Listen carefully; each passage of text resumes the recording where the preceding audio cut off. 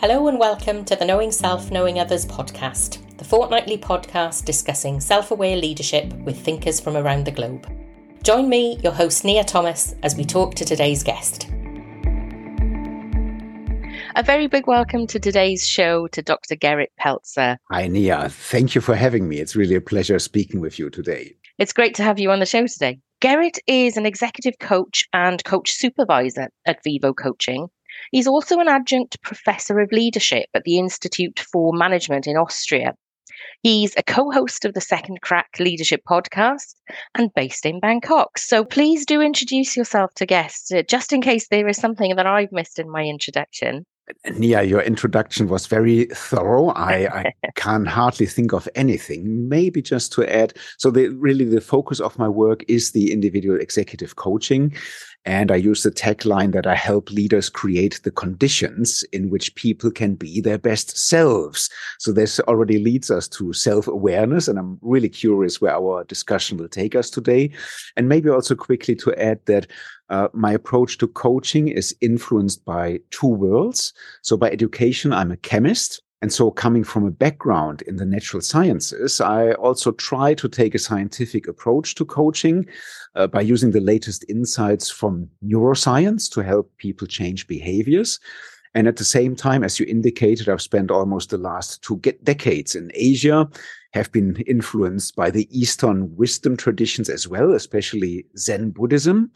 And so being in touch with these different approaches to life and coaching leads, I believe, to a more holistic approach in coaching. And perhaps also quickly to add the podcast that I'm running together with my friend Martin Aldergord. It's called Second Crack, the Leadership Podcast. We explore everyday leadership dilemmas and paradoxes, and we invite our listeners to self-reflect, which brings us again back to self-awareness.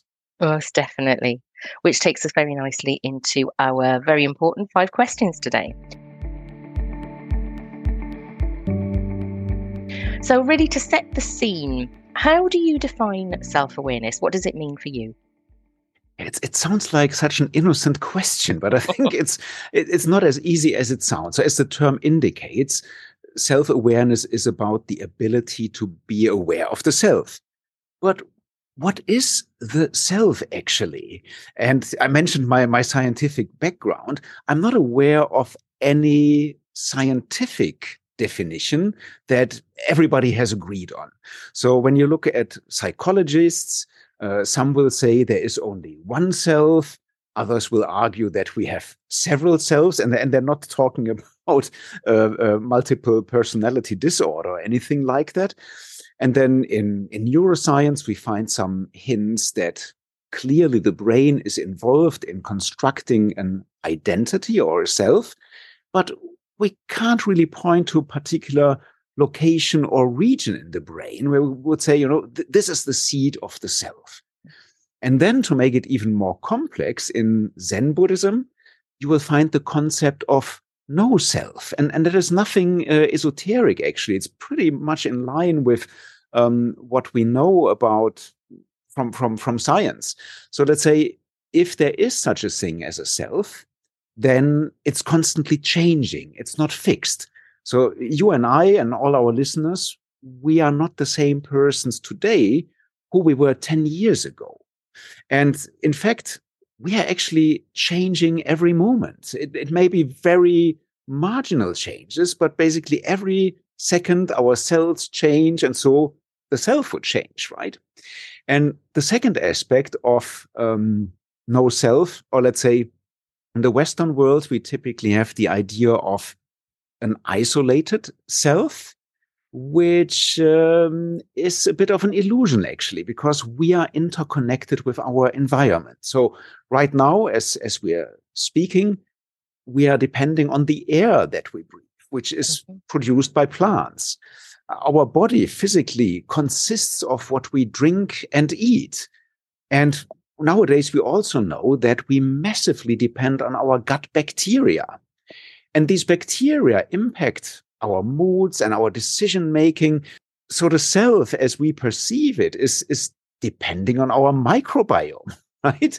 Yeah. And also the self is strongly impacted by relationships with other people more than most people think.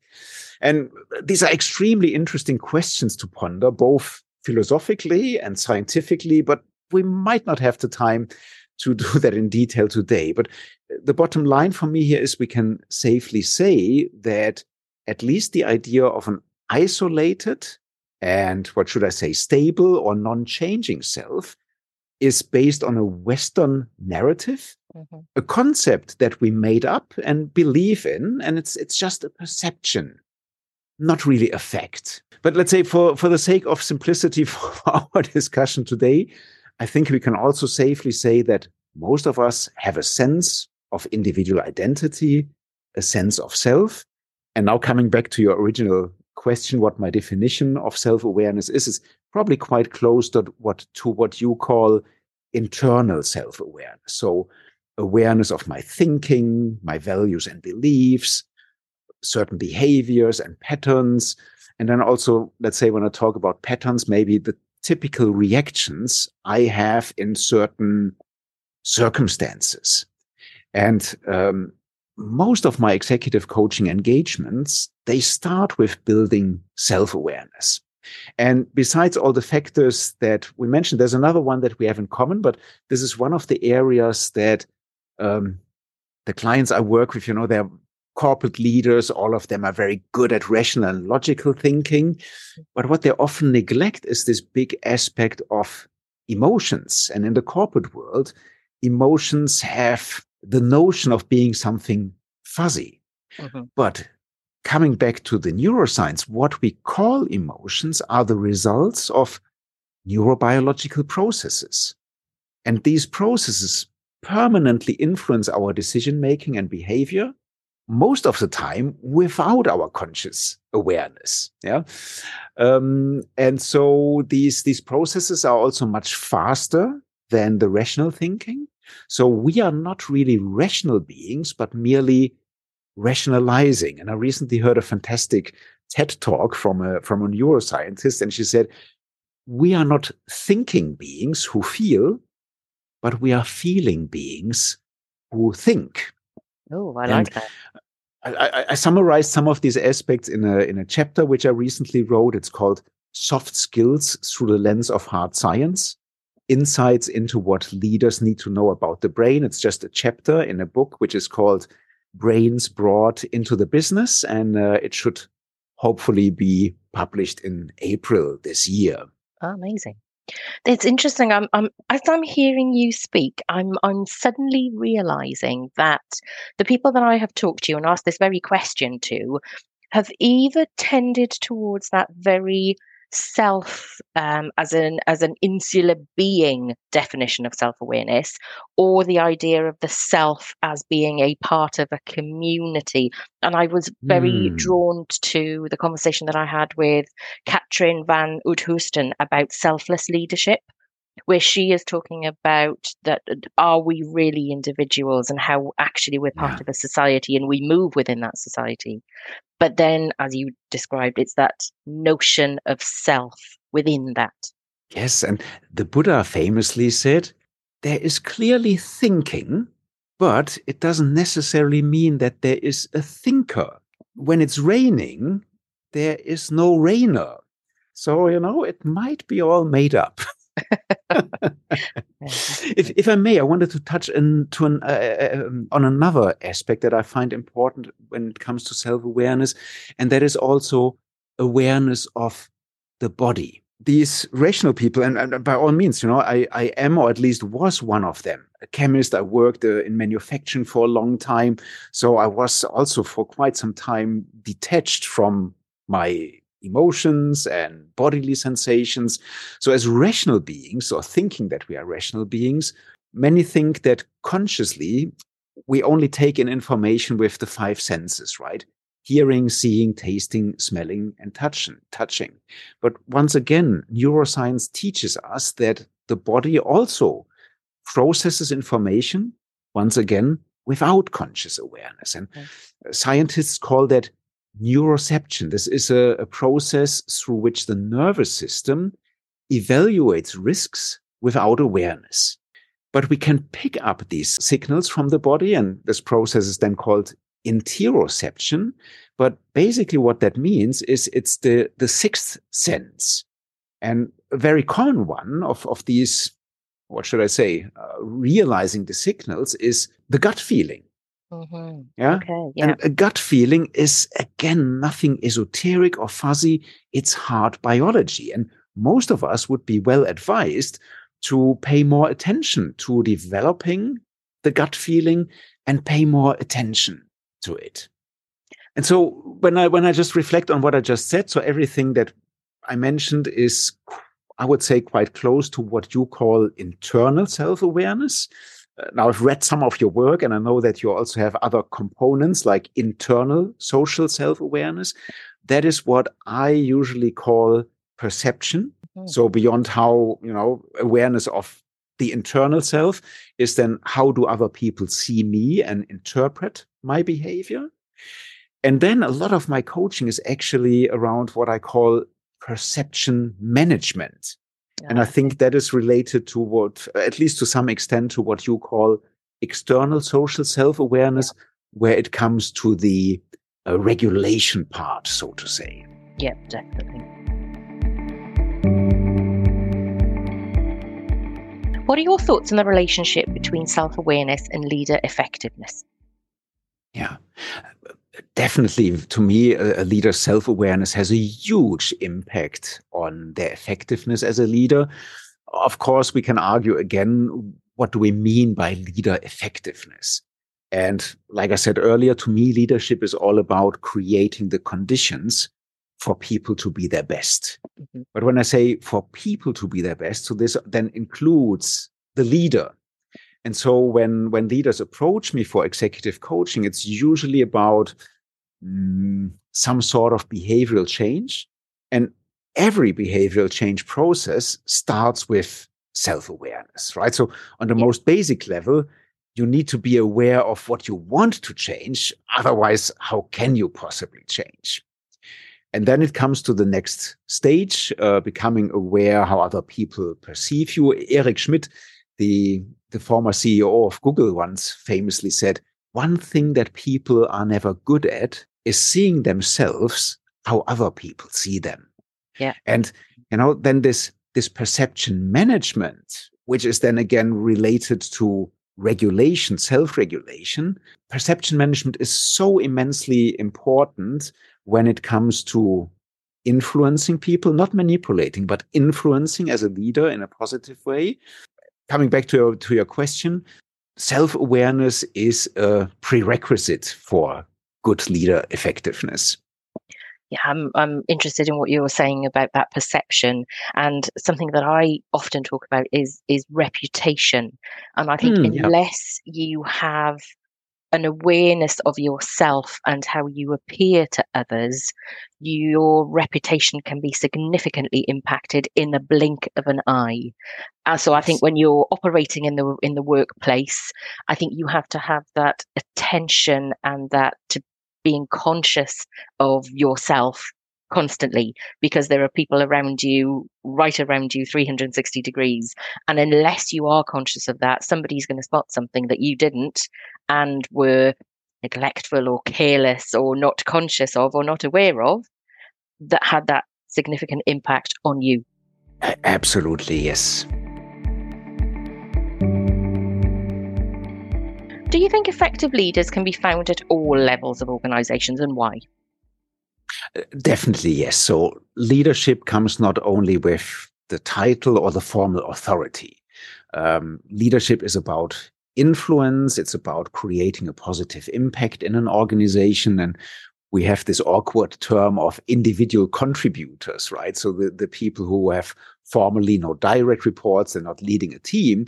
But of course, also these people can very positively or negatively impact the organization through the ways they interact with others, So again, even if they have no formal authority, through their behavior, interaction with others, they can bring out the best in other people. And that is leadership. And personally, you mentioned the levels. We talk about certain hierarchies. And I have also personally seen great leadership on what is often perceived the lower levels. So I was in manufacturing and I've seen fantastic shift leaders. And, you don't need to be a director, a senior vice president or the CEO to be a great leader. And I think I take this opportunity to say a big thank you to my former manufacturing teams in Germany and Thailand. I was speaking to Mari Verano, and like yourself, she has focused on coaching, but recently has moved to middle managers coaching for that very reason that there are lots of middle managers who maybe don't have that recognition or need that extra support to move up the levels. I appreciate that you're focused on executive leadership. Do you have people from different organizational layers coming to you asking for coaching to say, this is the direction I want to go? I've got a couple of steps to go. How do I get there? What do I need to do? How can you help me? Yeah, that's interesting. So yes, indeed, I work with, first of all, very different people, but also on different levels. And like you said, it's often the executive level, simply because that is where people think, where decision makers and organizations often think they have the biggest impact on the organization. And so they think that when they pay for the coaching, they will see a bigger return on investment. Mm-hmm. But I've just started also working with 2 younger people. And often it is actually about this. Maybe what comes to mind is another case I work with, where a person was on a director level and applied internally for a GM level. Mm-hmm. And somebody else got the job. And he wanted to make sure that he gets the next promotion. And then I also spoke with his boss and said, he's a fantastic guy. And I supported the promotion, but then the other people decided differently. And so I interviewed these other people and said, what was going on there? Or tell me about this person. And say, so-and-so, it's really great, works a lot, he gets the job done, and. And then after this long list of positive attributes, there came this but. Mm-hmm. And it was all around the perception around communication. And it was not that the person did not have the capabilities. He just didn't demonstrate them enough. And, once he was aware of this, he could work on it. And believe it or not, a couple of months later, was a larger organization. He got a GM position in a different country. Do you think leaders at the most strategic level of organizations have greater self-awareness than leaders at other level of organizations? And really, what's your experience that's informed your view? That is a tough one. So basically, I have only my personal experience or perception. I haven't seen any comprehensive studies around this except yours, which is more on the public sector. And so my experience is that as a former employee of a multinational corporation, and now, of course, as a coach who has worked with numerous different organizations. And I think of it in, let's say, first of all, on one hand, when somebody has advanced to the top of an organization, I think we can assume that they have a certain degree of self-awareness. And I think we can also say with certainty that as these people have been promoted through the ranks, they must have done at least some things right in terms of perception management. Yeah. And at least in some point in time, they were able to convince these decision makers that they have what it takes to be effective in the top level role. And I've worked with wonderful C-level executive vice presidents, directors, and often thought, wow, I wish we would have more people like you in the corporate world. And at the same time, we see regularly top-level leaders derail because of a complete lack of self-awareness. And Nia, what you said earlier about, you said in a blink of an eye, you can ruin your reputation and you're always in the spotlight. light, right? Let's say if we were attendees in a meeting, we could get away with looking at our smartphone. If you are the top person in the room, everybody is watching you. Yeah. And interestingly, while you were talking, I remember two examples from German politics. One is a very recent one. The Minister of Defense recently resigned. There were, of course, many things that led to it, but the straw that broke the camel's back was a video she posted on New Year on social media. And, I assume most people who watch it, how can you be so insensitive? And there was a lot of criticism, and she stepped back. And exactly this, people spot you. There was a candidate who wanted to become chancellor of in Germany, successor of Angela Merkel. And he was spotted while he was visiting a flooding site. He was standing far in the background, and apparently he or somebody made a joke, and he was laughing, and, it made the front page of the news, and he hasn't become chancellor. Yeah. So I wish I could say on the most strategic level, people would have great self-awareness, but it's apparently not always the case. And it's hard, isn't it? Because that example that you've given, I'm just thinking how innocent he might have just been demonstrating politeness to somebody who made a slightly funny joke about something totally irrelevant. But what you are seen to be doing at that particular moment in time is captured by somebody, and the meaning is derived by that individual. And I think that's such a good example of, I was expecting to do A, everybody else thought I was doing B, and therefore B is the message that's shared. Yes.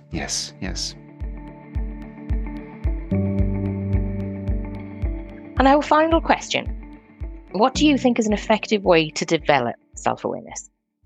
So I'm thinking of maybe 3 to 4 aspects. So most of the time, I think the first step is making time for self-reflection and introspection.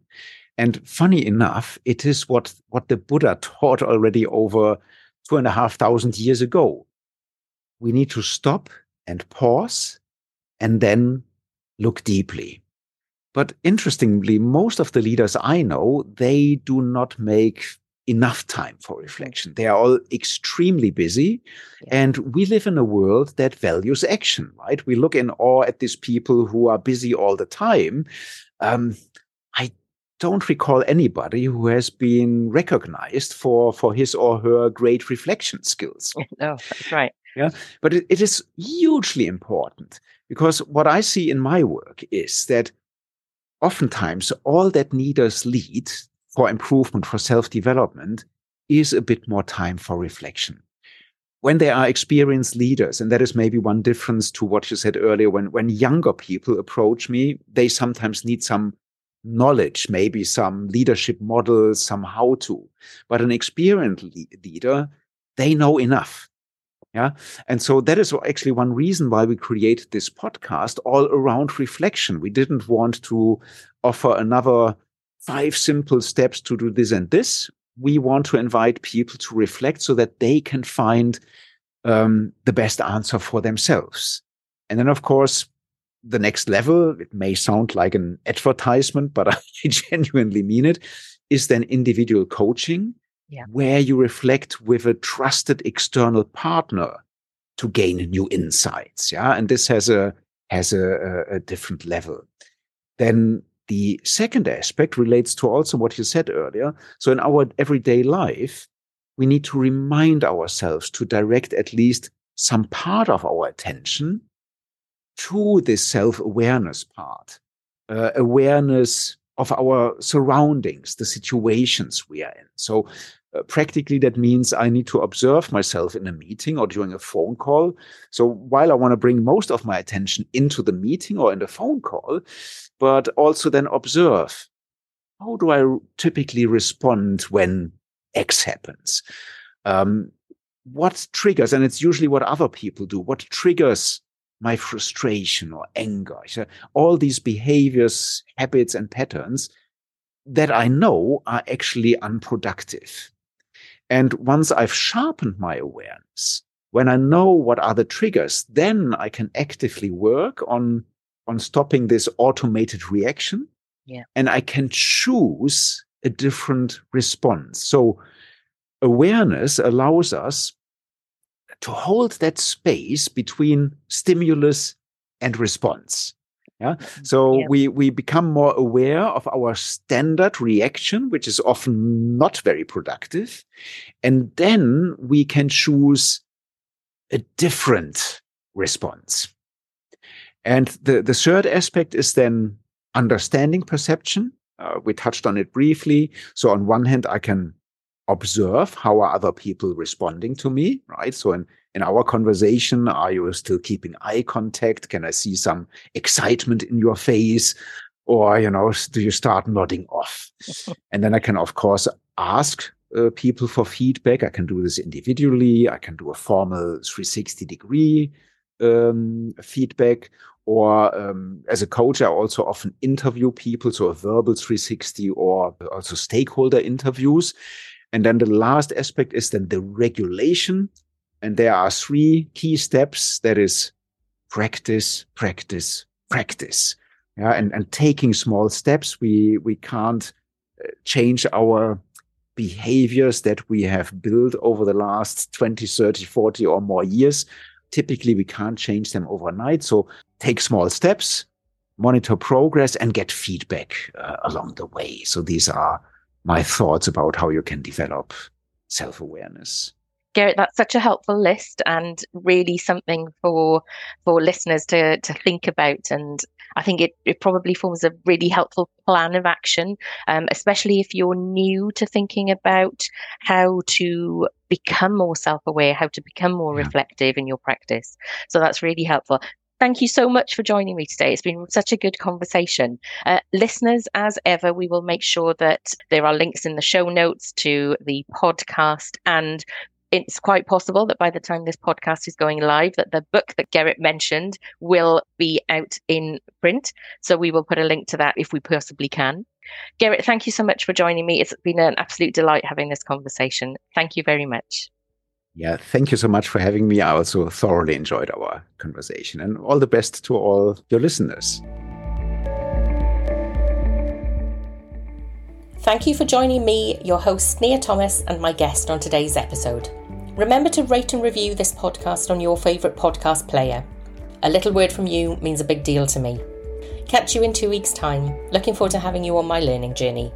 The Knowing Self, Knowing Others podcast is available on Apple Podcasts, Spotify, Google Podcasts, Podcast Index, Overcast, Amazon Music, Podcast Addict, Castro, Castbox, Podchaser,